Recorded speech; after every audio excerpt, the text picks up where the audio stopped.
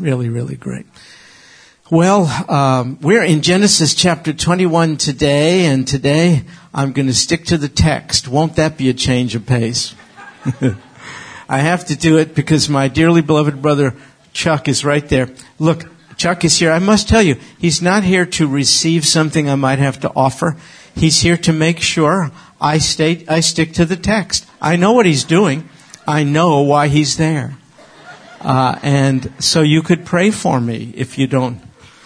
We're in Genesis chapter 21 today. Take a look at verse 1, and we'll pick up the pace just a little bit. Then, and I mentioned to you that's a time indicator. It follows the events of Genesis 20. Then the Lord took note of Sarah as he had said, and the Lord did for Sarah as he had promised. And I called attention to those two marvelous phrases you see in that verse. As he had said, and as he had promised. He's a God who can be counted on. If he says it, he will do it. But here's the rub. The timing is his.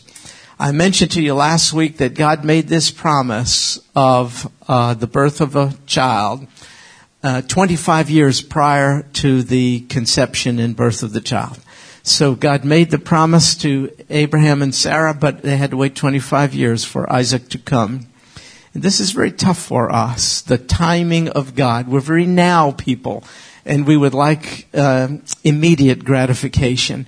But perhaps the most difficult discipline of the Christian life is the one in which we are called upon to wait, until God's perfect timing. So 25 years later, the time is now upon us for this promise to be fulfilled. And can you imagine the joy? Here's Sarah, advanced in years. She's 90. Abraham is 100. They're well beyond the childbearing years, as you know. And now they become parents for the first time. So just on that basis, the rejoicing undoubtedly was great. But there's something even more behind it. Let me refresh your memory by reading to you Genesis 12, verses 1 to 3. We call it the Abrahamic covenant. God's covenant with Abram. The Lord said to Abram, "Go forth from your country and from your relatives and from your father's house to the land which I will show you. And I will make you a great nation." Very interesting promise to make to a childless man. "I'll make you a great nation. I'll bless you and make your name great, and you shall be a blessing, and I'll bless those who bless you. The one who curses you, I'll curse, and in you all the families of the earth will be blessed." This made to a man whose family was rather limited. There was he and his wife. They were childless. And now, when a child is born, my heavens, this meant more than just that parents now have a child. It meant, oh my goodness, we could trust God. He keeps his word. It meant that. You will see Abraham and Sarah growing in their progressive faith experience. God tells him to move from a place in which he was familiar, Ur of the Chaldees, to go to a place still yet unfamiliar. Go to the place which I will show you. And Abraham by faith does. But there were many other tests of faith along the way, not the least of which was, here's my promise that the nations of the world will be blessed by you and your descendants, but he has no descendants to speak of. And then to believe on God, you see, and their faith is growing, and now they rejoice over the fact that God's promise has been fulfilled. And so the birth of Isaac is a reminder to them and to us that God keeps his word, but it's in his own way and in his own time. So verse 3, Abraham called the name of his son who was born to him, whom Sarah bore to him, Isaac. But that wasn't Abraham's decision. Do you know God mandated that the child would be called Isaac? And he did this back in Genesis 17 verse 19. God said, "No, but Sarah your wife shall bear you a son, and you shall call his name Isaac." God said that. You will do this. Because Isaac means something. Do you know what it means? It means laughter. Right. God announced his intentions to provide a child for Sarah. She laughed. At that time, it was in derision and doubt. It wasn't a good thing for her to do. She did this sort of in her heart, but God knew of it. We read this in Genesis 18:12. Sarah laughed to herself, saying, "After I have become old, shall I have pleasure? My Lord being old also." So God made the promise, and you can see, oh yeah, right. I'm 90, Abe is 100, give me a break. Yeah, right. And so to memorialize, let's just put it that way, Sarah's lack of faith response, God said, you will name your child Isaac, meaning laughter. So she doubted God, but it didn't always stay that way. She's growing. Abraham is growing. Are you growing spiritually? Do you mind if I tell you you are, if you're Christian, whether you think you are or not? Because it doesn't have much to do with you. It is God's purpose for you and I to be brought forth. Do you know one day He will present us holy and blameless and beyond reproach? That's the testimony of Scripture. Well, good night. You and I have a long way to go. So that's God's doing. Do you know the Scripture says He who began a good work in us will complete it? He's the author and finisher of the faith. He authored it. He will complete it. It's His intention to bring us forth to be like Christ. On Wednesday night, we were speaking of this in more detail as we looked at Romans chapter 8, verses 28. You know this one. God uses all things for good to those who love Him, called according to His purpose. In other words, Christians. And then it talks about God's purpose in using all things for the good. In Romans 8:29, that we might be conformed, it says, to the image of His Son. Jesus being the firstborn Son. And then the text says that God might present Him with many other brethren, men and women, whose natures have been overcome by the very presence of God in our lives, and by God using even difficult life circumstances to conform us to the image of His Son, because the Father does not want to have an only child. He wants the firstborn son to always remain the firstborn. The Lord Jesus has preeminence, but He wants to give him a family. And so God bringing us forth to be like Jesus really doesn't have much to do with us. It all has to do with His grand and glorious redemptive purpose. So whether you know it or not, you're growing. They're growing. I can prove it to you. Let me read to you what Hebrews 11:11 says of Sarah, who initially laughed, scorned, doubted God's promise. Hebrews 11:11. By faith, even Sarah herself received ability to conceive, even beyond the proper time of life, since she considered Him faithful who had promised. Wow. But she didn't consider God to be faithful to His promise to begin with. She grew that way. Abraham is growing. First, God said, move to an unknown land. That required a measure of faith. Then God said, you'll have a child. Believe me. That required faith. Do you know what God's going to require of this couple in the next chapter? Genesis 22, which we will eventually, maybe, perhaps, I doubt it, get there. It's going to require the child of them.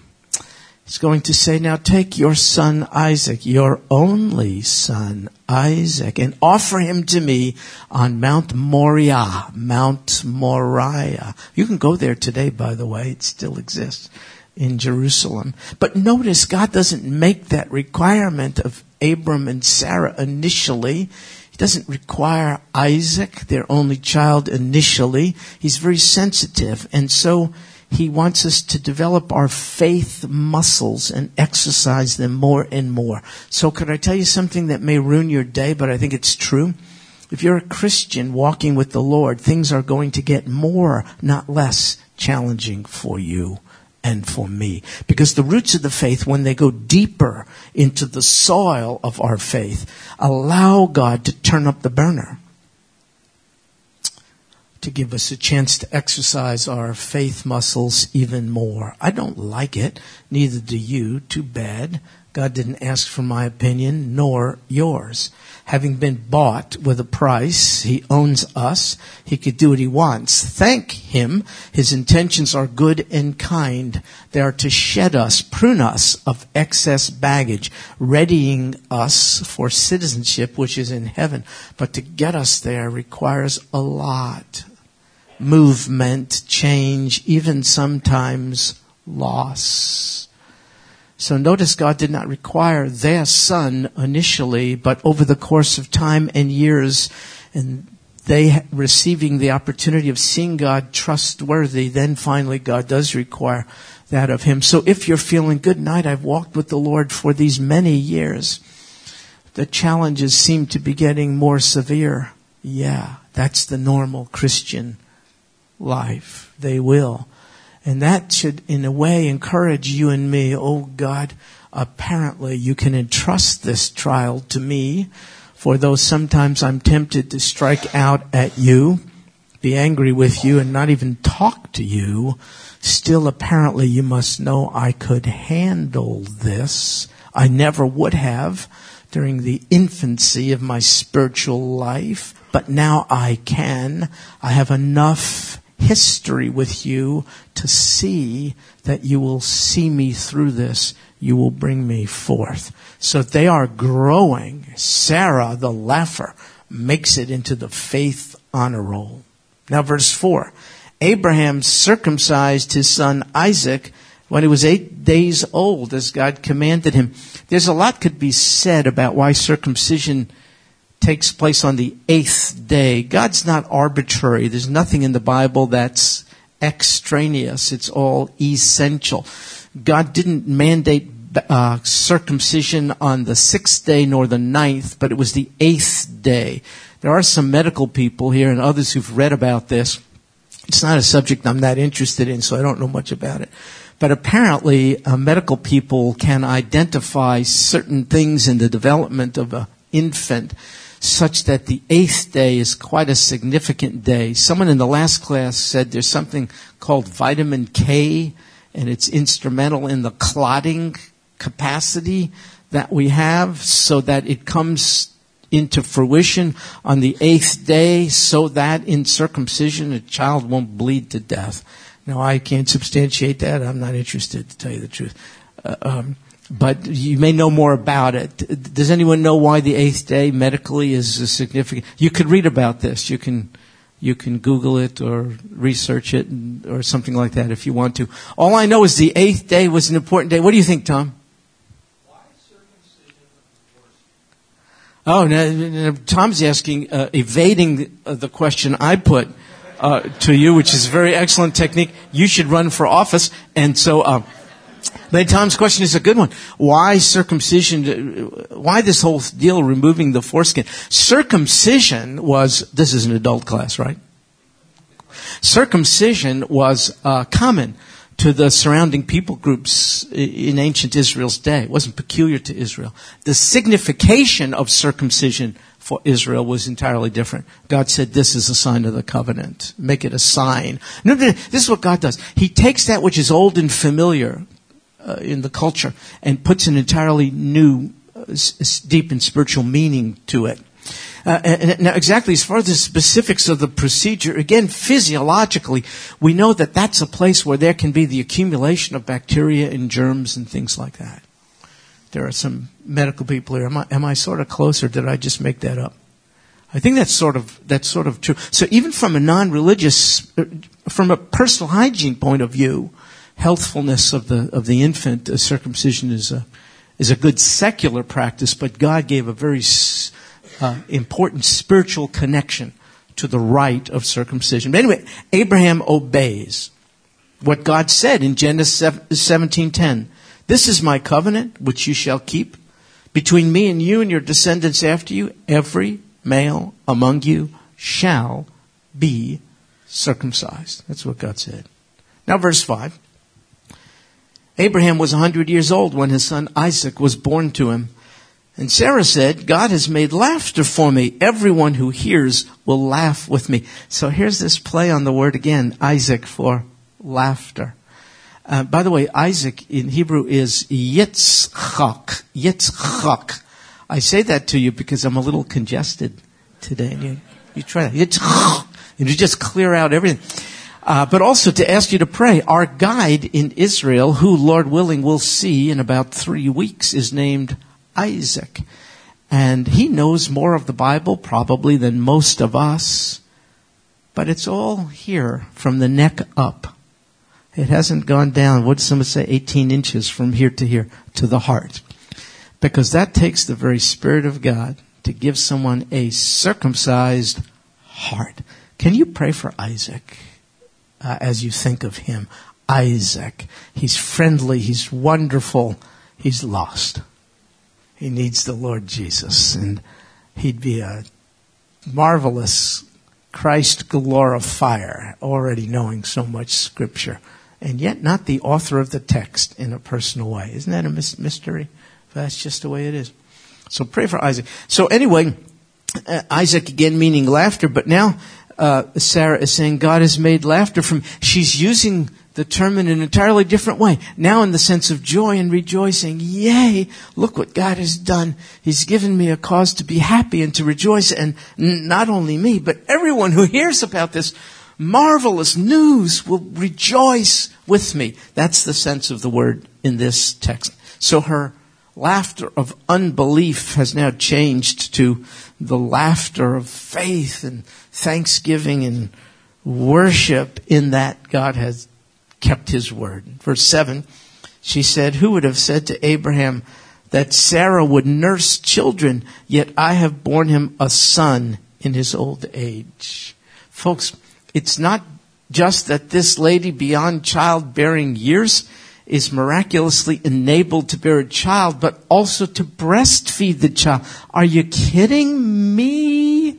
Folks, there is deadness here that is being replaced with life, and it's attributable to one and only the goodness and grace of God. It's nothing they did. She didn't start drinking pomegranate juice and get rejuvenated and all this kind of stuff. They didn't go through in vitro fertilization. I'm not making a comment on any of these good or bad. I'm just saying there was nothing they did. Her capacity to bear children, her capacity to nurse was purely due to the goodness and grace of God. Please keep that in mind because it will become quite significant in just a moment. And the child, verse 8, grew and was weaned, and Abraham made a great feast on the day Isaac was weaned. And in Jewish custom, a baby would be weaned at about age 3. Weaned, you understand, weaned off the breast at about age 3. And there would be a big celebration, and for sure the mother would be celebrating. She'd go, oh my goodness. Give me a break. 3 years I've been carrying around this kid with such an appetite. And now, so there was like a big party sort of a thing. And so probably we can think of Isaac being about age 3 when the weaning took place. So if he was 3, we can figure out that Ishmael, who we'll read about in a second, Ishmael was probably a young teenager, 17. For instance, Genesis 16:16. Abram was 86 years old when Hagar bore Ishmael to him. 86 years old when Ishmael was born. Isaac weaned at about age 3. Abram 100 now. Add 14 to 3. 17. Ishmael probably 17. Important to keep in mind in just a second. We're not dealing with a young 7-year-old. We're dealing with a 17-year-old probably. Verse 9, Sarah saw the son of Hagar, Ishmael. Hagar being Egyptian. Hagar the Egyptian, whom she, Hagar, had born to Abraham, mocking. Do you remember Sarah couldn't produce children for Abraham? She concocted this deal. Abraham, go into my handmaid, an Egyptian woman. Hagar, father a child through her. And what was up with all of that? It was a very culturally predominant and acceptable practice. Did you know that? Because the handmaid was like property, considered a possession of the mistress, the owner. If this happened, to not bear a male child in those days was horrible. There's no memorialization of your name.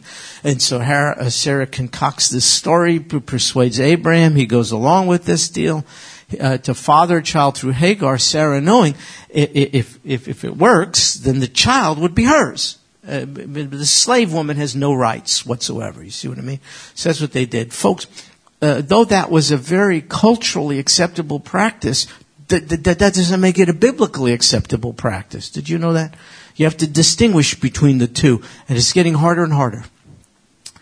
I fear for myself, for you, for my kids, for my grandkids. It's getting very, very harder to determine what a difference between what the surrounding culture finds acceptable and what God finds acceptable. For instance, I was just reading that a very well-known Christian artist, now not well-known to me because I'm not into that stuff, but some of you are music people and know, I don't remember the name of the lady. But anyway, she just said that she's gay.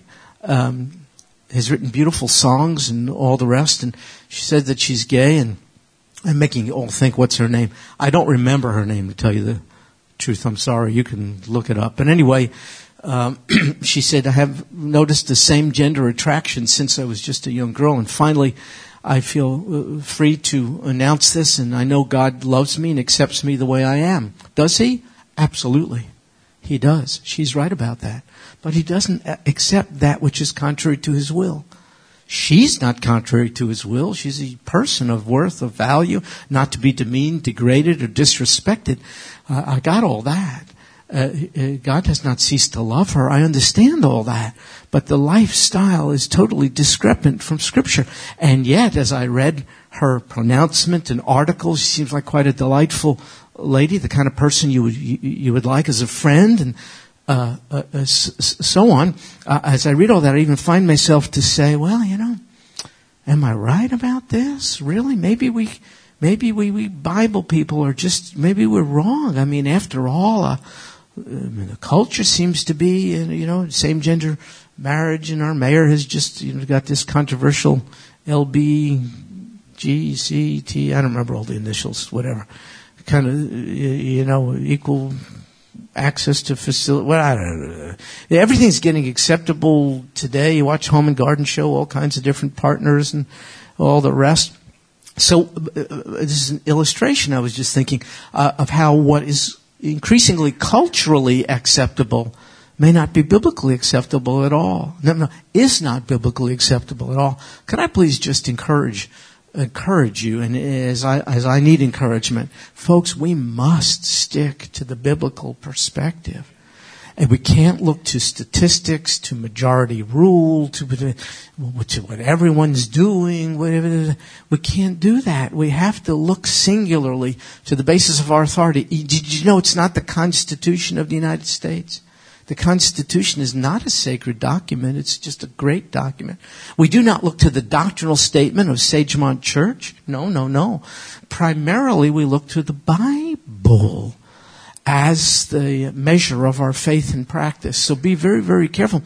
It's very, very hard to look into the eye of a likable, dear, wonderful, not a monstrous, unattractive person, and say, yes, God loves you, but He does not condone a lifestyle.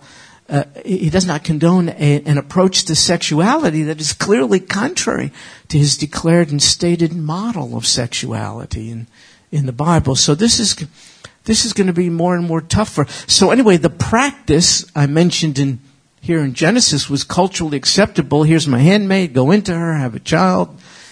But it was never, ever biblically acceptable, and there are increasing practices today.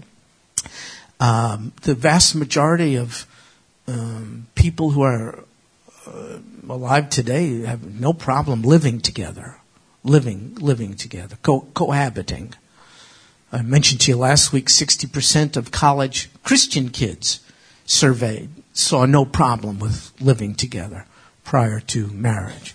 And I say to myself, well, maybe I'm wrong about this. I mean, you get two kids, a boy and a girl. They're in college. They've known each other for a long time. They've gone off to college together. They're not promiscuous. They're not sleeping around. They surely intend to marry. They just don't think the timing is right now economically. They want to wait till they both graduate. And whether it sort of makes, I don't know, doesn't it make sense? You have to be careful. You have to be careful. It's surely culturally acceptable, but is that the biblical model? No, it is not. Marriage, commitment, public expression of vows, witnessed by friends and family, has to be what takes place first, and then the relationship ensues. Now, maybe some of you are in that situation even as we sit here today. I'm not trying to hurt anyone or, again, demean anybody, but I would just say to you, it's probably better to do things God's way. No, better to do things God's way. He doesn't rain on our parade. He knows how to get us to be in the parade and celebrate. His ways are really better than our ways. We shouldn't really lack for evidence about that. We've made a mess of life. Did you know that? We've made a mess of things. Surely Father knows best. So what's culturally acceptable, what's statistically the norm, may not be biblically acceptable at all. You got to decide. Are you going to be a person of the book, or of the changing culture with all of its knee-jerk changes and stuff like that? All right. So anyway, so a child is born through this partnership between Abraham and Hagar, and it caused real trouble.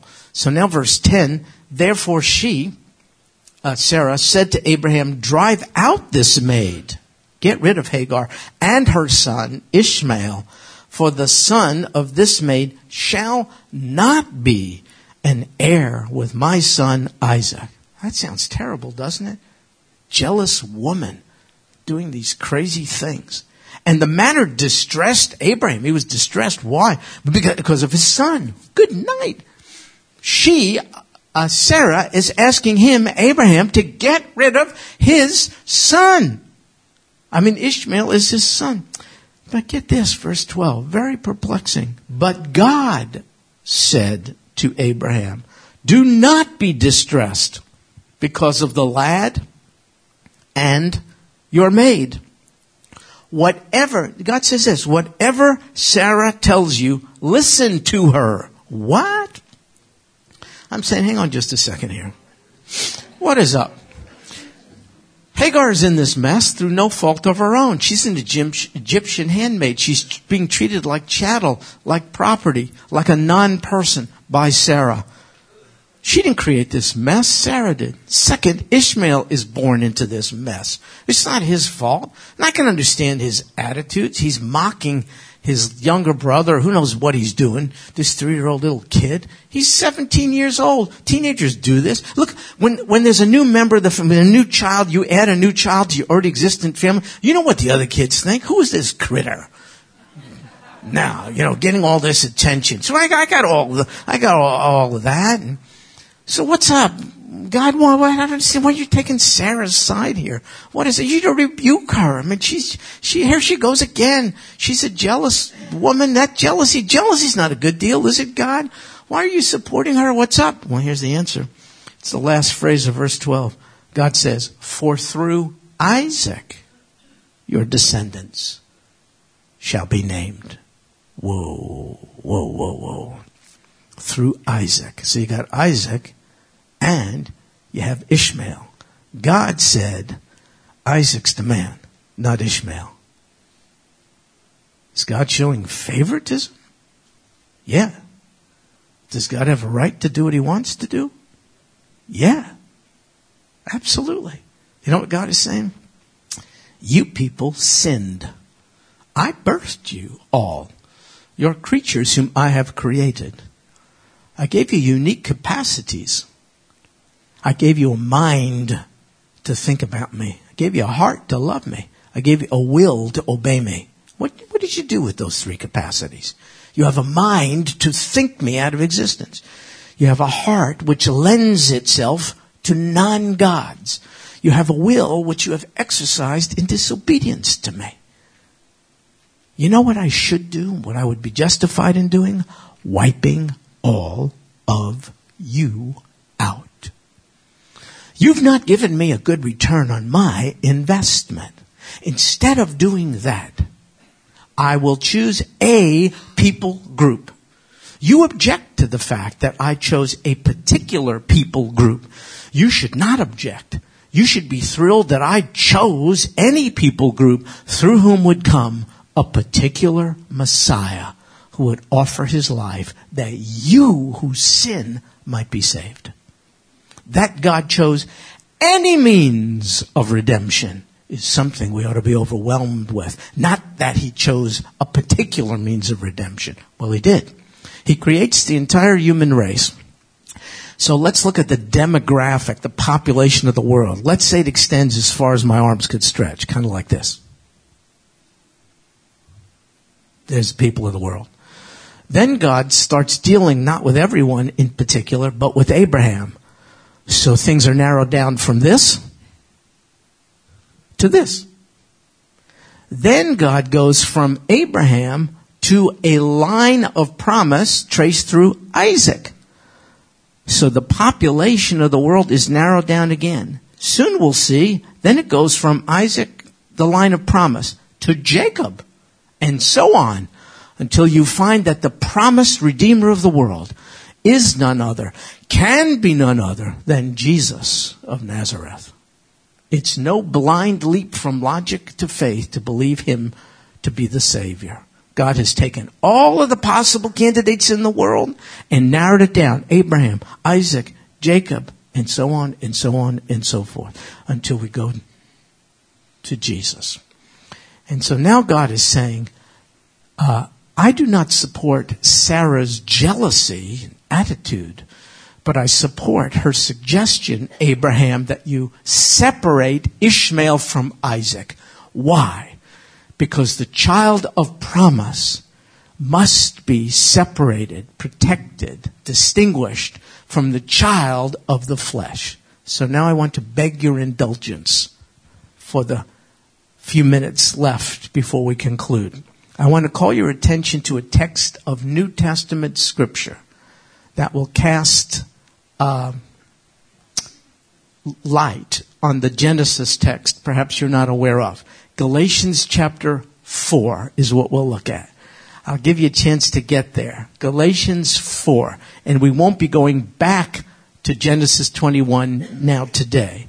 We'll stay in Galatians 4 just for the next few moments, beginning in verse 21.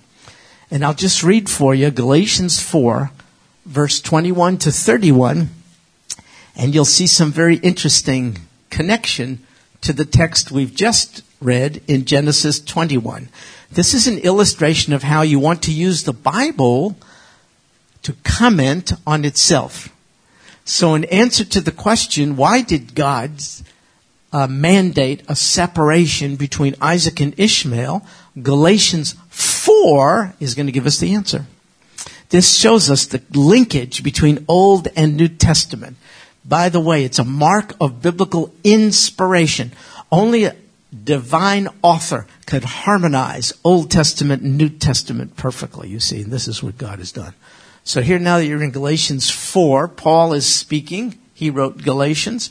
Let's read through Galatians 4, beginning in verse 21. Tell me, you who want to be under the law. Who would that be? Well, in particular, Jewish people. My people. Jews were given the law through Moses, who was a recipient of it on Mount Sinai. Jewish people love the law of God, the Torah. We march it around in scrolls. We kiss it. We bow down before. We do all kinds of stuff. We don't realize that the do this, don't do that aspects of the law are ones we have never complied with. We don't realize that we love the law, we've never done it.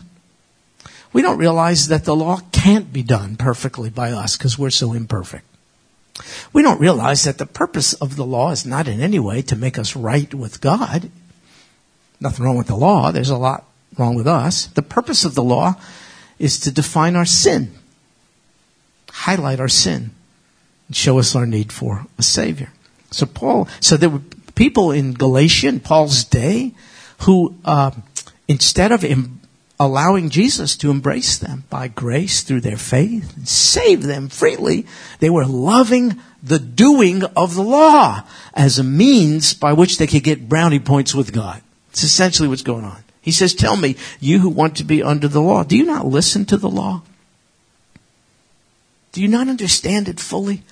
Do you realize what the law requires and says about you? For it is written, verse 22, that Abraham, and now Paul is referring back to Genesis, the account we've been reading in Genesis 21. It is written that Abraham had two sons. What are their names? Isaac and Ishmael. One by the bondwoman. What's her name? Hagar. And one by the free woman. What's her name? Sarah. Verse 23, but the son of the bondwoman, what's his name again? Ishmael, the son of the bondwoman, was born according to the flesh. What does that mean? It means that, they planned this. It was natural birth. It wasn't supernatural birth. Normal means of conception. Arranged. Sarah was involved. Abraham was involved. Hagar was involved. God was not involved. Except in the general sense. I mean, he created the body and birth process. I got all that, but there's nothing really unusually supernatural or miraculous about this. The birth of Ishmael was not a result of a promise of God or anything like that. It's just something, to be honest with you, these three parties pulled off. Sarah, Abraham, and Hagar did it. I mean, God made the promise. They didn't want to wait. So they just, in their own strength, that's what it means in the flesh, affected the birth of the child of the bondwoman, Ishmael, born to Hagar. That's what it says. Now verse 24. This is allegorically speaking. Now this is, an allegory is a figure of speech. In this sense, in the Bible, when Paul's using the term allegory, he's essentially saying, I'm going to take a real-life, factual, historical event, and I'm going to derive from it a spiritual insight that is not immediately apparent just by looking to the facts of the historical event. The historical event is what we've read about in Genesis 21. I'd like you to see what Paul makes of it. Verse 24. This is allegorically speaking, for these women are two covenants. The two women are Sarah and Hagar. We're reading about them way back in Genesis 20. Paul says, allegorically, not literally, allegorically is a figure of speech to make us a point, give you spiritual insight about what God is up to even through history. These two women represent two different kinds of covenants or contracts with God. One proceeding from Mount Sinai. Well, what covenant proceeded from Mount Sinai? It was the covenant God made with the Jewish people through Moses. Remember when God said, Moses, come up, have everyone else camp out down below? And Moses returned with 2 tablets on which were inscribed the 10 commandments. Remember that? The first covenant, therefore, is a covenant based on the law God gave to Israel through Moses. 10 commandments and the 600 plus additional commandments which flow from them, which are recorded in places like Exodus and Leviticus, stuff like that. So the first woman, one woman, is associated with a covenant proceeding from Mount Sinai, bearing children who are to be slaves. In case you're wondering, the text says she is Hagar. Hagar represents a covenant in which people are required in their own efforts to please God. They're under slave. They're like slaves. Why? Because when the law says don't do this and do that, You can't overcome your own nature. You're just disobedient. It's almost like when God said, don't do this, it almost brings out our inclination to do the very thing he tells us not to do. The law defines and even encourages our sin. It's like we're slaves. It's like Paul said, oh no, the very thing I don't want to do, I keep finding myself doing, and what I ought to do, I don't do. Remember what he said? He said, who's going to set me free? In other words, he felt like a slave until Jesus set him free. So God through Paul, not Stuart, Paul is saying, this is not my interpretation, I'm just reading the text. Paul is saying the two women are like two covenants, and one covenant is the one that came from Mount Sinai. This is the one associated with Hagar. Now verse 25. Now this Hagar is Mount Sinai in Arabia and corresponds to the present Jerusalem, for she is in slavery with her children. But the Jerusalem above, the one that God sends down, is free. She is our mother. For it is written, rejoice, barren woman. Verse 27 is a direct reference to what we've just read in Genesis 21. Can you see the linkage between Old and New Testament?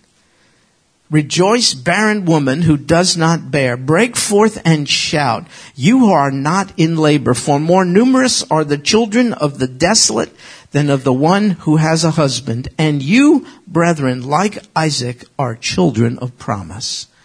Paul is saying to believers, primarily Jewish believers and others in Galatia, why do you want an association with Hagar, first covenant, when in fact you're tied to a second covenant, a covenant of grace? You're not children of flesh, you are children of promise. Paul is saying, Christians, make sure you make a separation between the covenant associated with Ishmael and the covenant associated with Isaac. Ishmael came about through human creativity, innovation, and effort. That's one covenant. Isaac came about through nothing human. Isaac came about. Isaac was life from death brought about by Almighty God. Isaac's covenant is to be credited to Almighty God as a covenant of grace. Ishmael's covenant, the one associated with him, is centered on human effort. Sarah got involved. Abraham got involved.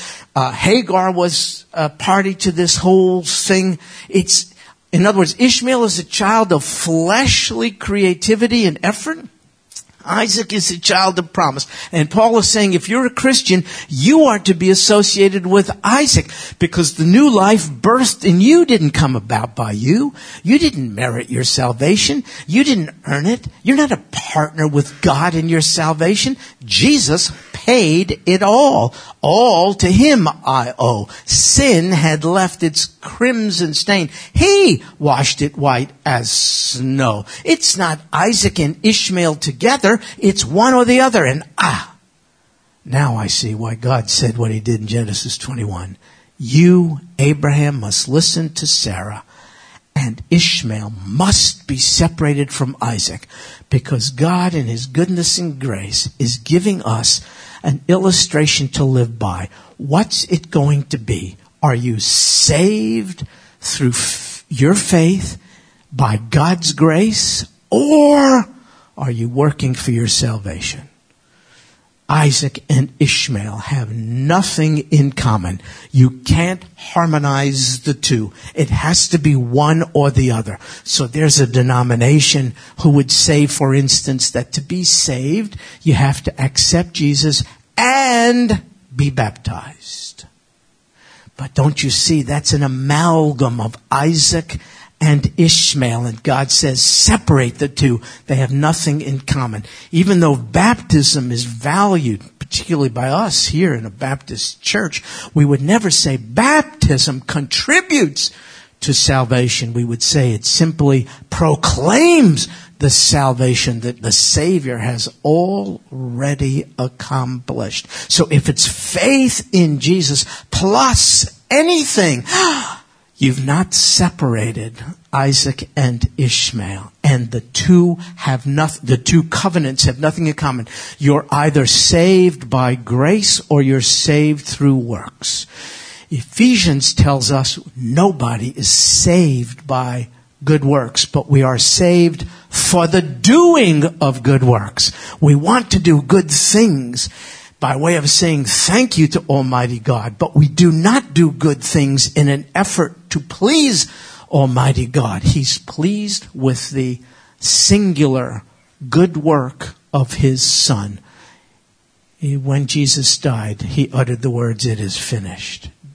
It's accomplished, the work of redemption, debt paid in full. So now I see why God historically did what He did with Isaac and Ishmael, because He loves us and the world so much. He wants us to see a clear demarcation between two covenants. One is a covenant whereby you do your own thing to please God. The other is a covenant whereby God births new life in you. All religions, every religion in the world is different than biblical Christianity. Every religion in the world is a do-it-yourself approach to God. Christianity is a done-for-you approach to God. In other words, every religion is associated with Ishmael. It's a fleshly, human effort to please God. But biblical Christianity is associated with the covenant with Isaac. It's purely by the grace of God that we have His favor. Now I want to tell you something. Just as Ishmael mocked Isaac, look what it says back in Galatians 4, verse 29. But as at that time, Genesis 21, he who was born according to the flesh, Hagar, as at that time, Ishmael, he who was born according to the flesh, persecuted him who was born according to the Spirit, that's Isaac, so it is now also. Look at that application. You see what Paul is saying? I'm going to take a historical event, I'm going to use kind of a figure of speech just to show you a present-day application. Did you see how Ishmael mocked Isaac? You see how the child of the flesh mocked the child of promise? That happens down to this very day, it says. What does that mean? People who refuse to yield to the goodness and grace of Almighty God, people who underestimate their own sin problem, mock and despise those of us who have. The world would like to persuade itself its sin is not quite as serious a matter as it is. And the world would like to persuade itself we don't need a savior, we can save ourselves, we're not that bad. So people involved in the most morally degrading stuff, lots of Hollywood people. The reason I keep bringing them up is they're in the news all the time. Multiple relationships, crazy stuff. They seem to be on the bandwagon of philanthropy and humanitarian causes and all the rest. These are all good things. It's a way of the sinner persuading himself or herself, I'm not that sinful at all. We are the world. We are the people. We can save the world. We can make it happen. We just love Mother Earth. Whether it's an environmental cause, whether it's, campaigning against mines still in the ground in Africa, who knows what it is. They're always embracing these causes when something in them is causing them to be involved in serial relationships and crazy stuff. And what they're doing is they're masking their own sin through, in my opinion, superficial, cosmetic humanitarian efforts so as to say, you Christians who labor under the misconception that you're conceived in sin and have a sin nature and therefore need a Savior. Oh, come on. You Christians who believe you need a Savior and that Jesus is that Savior and that He is the only one and that the rest of us are going to hell without Him, come on. I'm telling you, the whole world is mocking in the same sense in which Ishmael mocked Isaac. What's it going to be? It has nothing to do with male, female, black, white, rich, poor. It has to do with, are you associating yourself with the covenant with Isaac or the covenant with Ishmael? Are you associating yourself with law, human effort, supposed human virtue? Or are you associating yourself with grace manifested illustrated, exemplified through Isaac. You have to decide. And that's why God said you got to make a separation. There's no harmony. These are strange bedfellows. Isaac and Ishmael have nothing in common any more than grace and works have something in common.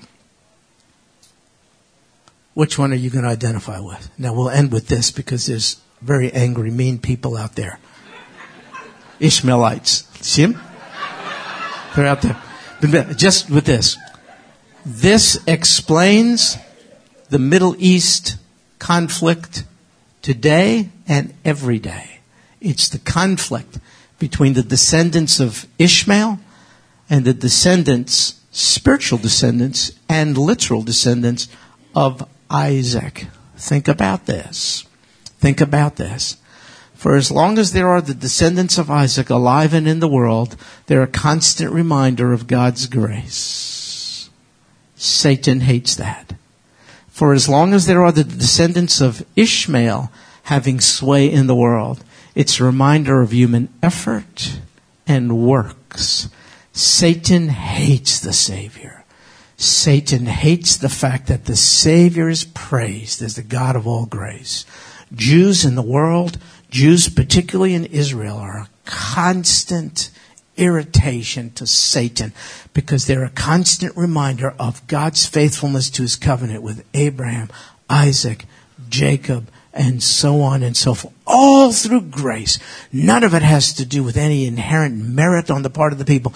None of it has to do with any of their effort. All has to do with the grace of God. Jews alive in the world today, particularly in Israel, even without a word, are evidence of the graciousness of God. Satan hates that. Hence the Middle East crisis. Isaac versus Ishmael. Well, folks, Lord willing, next week we'll do some more of Genesis 21. For now, let's thank the author. Lord Jesus, thanks for everything. You are marvelous. You've done marvels, and how you have used the events of history or ordained the events of history like the one we are reading about in Genesis 21 to make eternal spiritual truths so clear. It's a marvel. It's marvelous in our sight. Thank you for all you've done. Thank you for freeing most of us here. Thank you for making us to be identified with the line of promise through Isaac rather than the line of human effort and fleshly endeavor through Ishmael. Oh God, it's by your grace that we are set free. God of all grace, be praised and honored because of it, now and forevermore. This we pray in Jesus' name. Amen.